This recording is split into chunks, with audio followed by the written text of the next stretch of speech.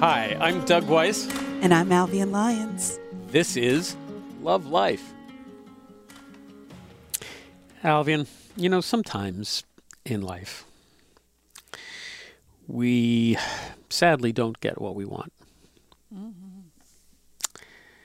Sometimes we do, and we find out that it wasn't what we thought it was.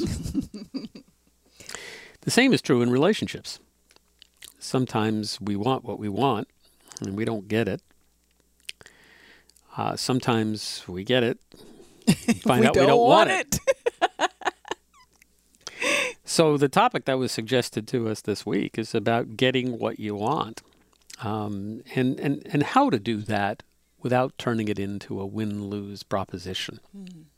Too often, I think, in my experience in relationships, that's what happens. In order for one person to have what they want, someone's going to give up something else. And in the perfect world, that shouldn't be the case. In a perfect world, I think we could all say in the abstract that I want the person I care about to have what they want. I just don't necessarily want it to come at my expense. Right. So, how do you compromise?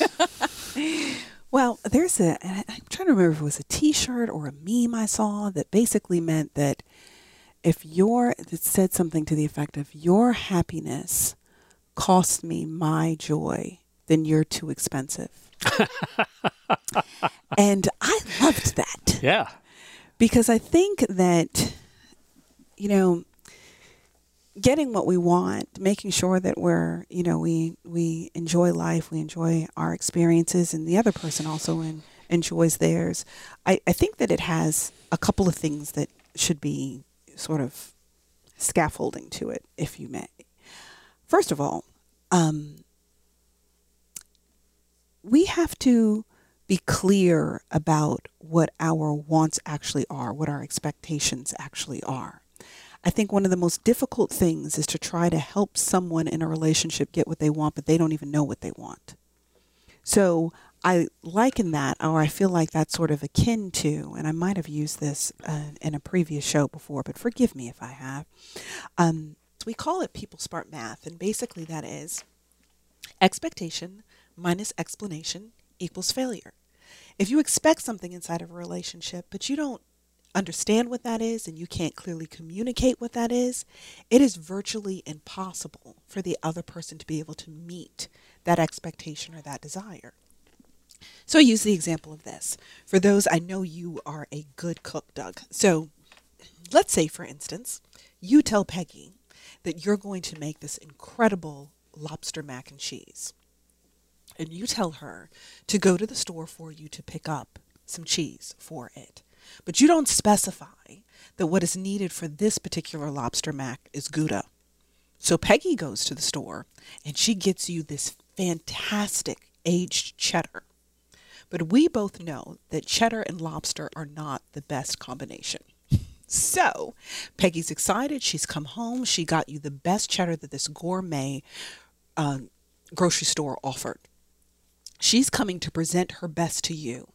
And when you see what it is that she presents to you, you're disappointed because you already know that it's not going to help you make the recipe that you had planned for this particular lobster mac.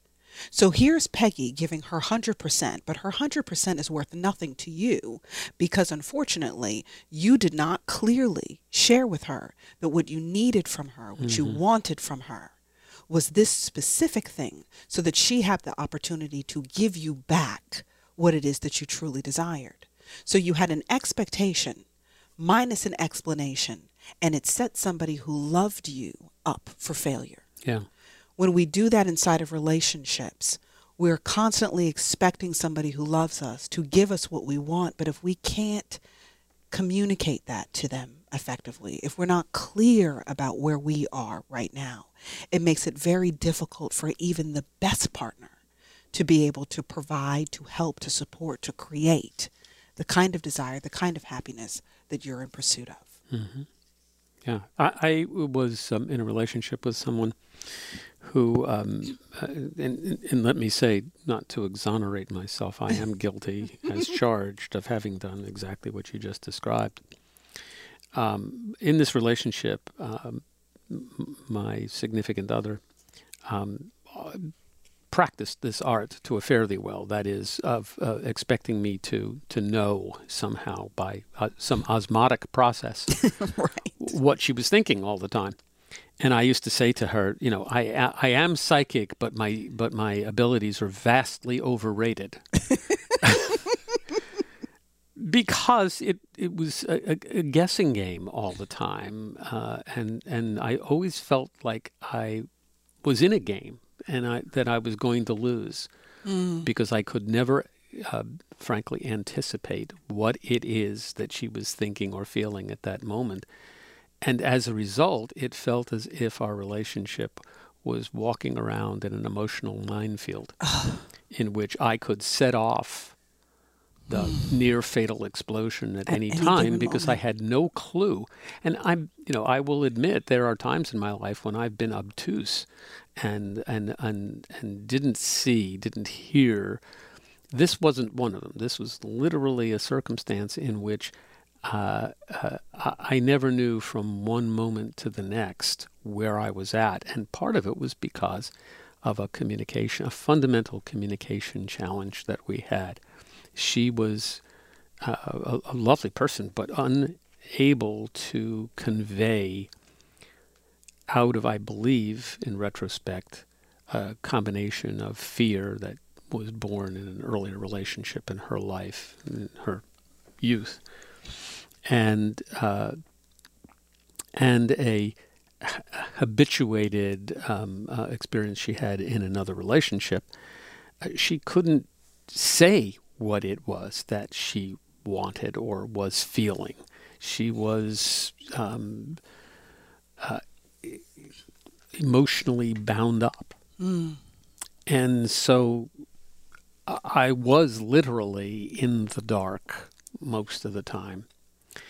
And with unerring instinct, found myself often, on the landmine. Yeah, just set it off, and I had no idea what it was. And in fact, that was a separate set of issues. But the fundamental issue was one that if I had actually understood more about what was going on in her and at given points in our relationship, it would have been quite easy to have avoided most, if not all, of that conflict. Right. So, that's an extreme circumstance. I think it's much more common in relationships for people to reach a point, an impasse, where they, in the moment, are unable to express what's really going on. Find it difficult to get the words out of their mouths to say, here's what I'm feeling right now. It's nothing to do with you or anything you have done. Right. This is an issue that I have to deal with. This is something in me. And I need you to understand that the way I am at this moment is not a reflection of how I feel about you or about us, but something inside of me. I also want to say that I think that on the subject of compromise, that too often in life, we see things in these very binary ways as wins and loses, and and I often want to ask myself when I get into that place. It's infrequent these days, but when I do, what is it you think you're going to win? And what is it you think you're going to lose? Are they stakes worth it? Right. And if you really stop and think about it, often in life, we assign a great deal more value to the winning and losing than really there is. What you're going to gain is not so wonderful. What you're going to lose is not that important. Right. That we can't find a place in between where we can meet. But we can up the ante emotionally in our minds. We are very capable as human beings in the heat of our feelings to make life sundering decisions. If I don't get what I want at this moment, it means. Mm-hmm. If I lose, it means. Absolutely. And I want to say that I think that that's seldom the case. Well, if you really want a healthy relationship, it's going to have to be about more than just you. The best relationships are often relationships where each individual puts the relationship above each individual. Mm-hmm. So there's you and there's me, and then there's our relationship. There's you, there's me, there's this marriage, there's you, there's me, and there's us, our responsibility as parents. Whatever it is, that thing is bigger than both of us. And we each have a loyalty and a commitment to that thing, which is bigger than both of us. And that allows for us to make decisions that are in the best interest of the relationship, even if they're not necessarily the thing that helps me to win or for you to win. But if the relationship wins, then we both win. But it's a perspective that requires a level of maturity and selflessness that often takes a while for people to evolve to, or a very conscious decision for people to make.